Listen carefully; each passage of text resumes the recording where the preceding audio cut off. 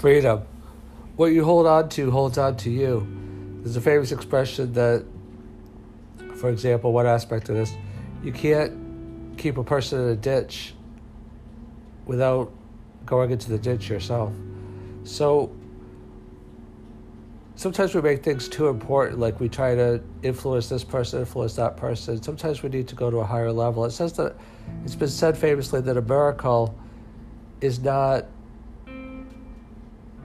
a miracle is simply looking at things from a higher perspective, a higher vantage point.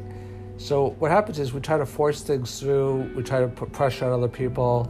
Hopefully we don't try to manipulate other people. And we're not meant to do that. We're meant to get the best out of each other and then go to a higher level. So there's nothing wrong without people outgrowing each other or one outgrowing the other. We should be authentic to each relationship and give as much as we can. And then if we've honored the relationship, see, some people give up too easily. They don't honor the relationship. They just take rather than give. That's not freedom. Freedom from others is really freedom from yourself. Like if you're very growth-oriented, you'll just naturally, start to elevate yourself. So what will happen is you'll want something from another person. You'll want it, you want it, you want it, you want it.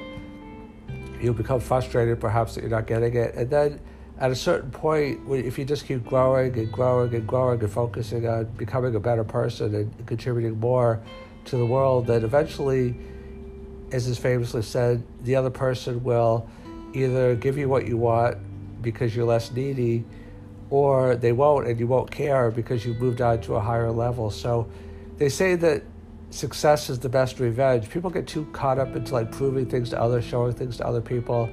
Just create the best life that you can, and then you'll attract people at higher and higher levels because like attracts to like. And that's real freedom in the long run.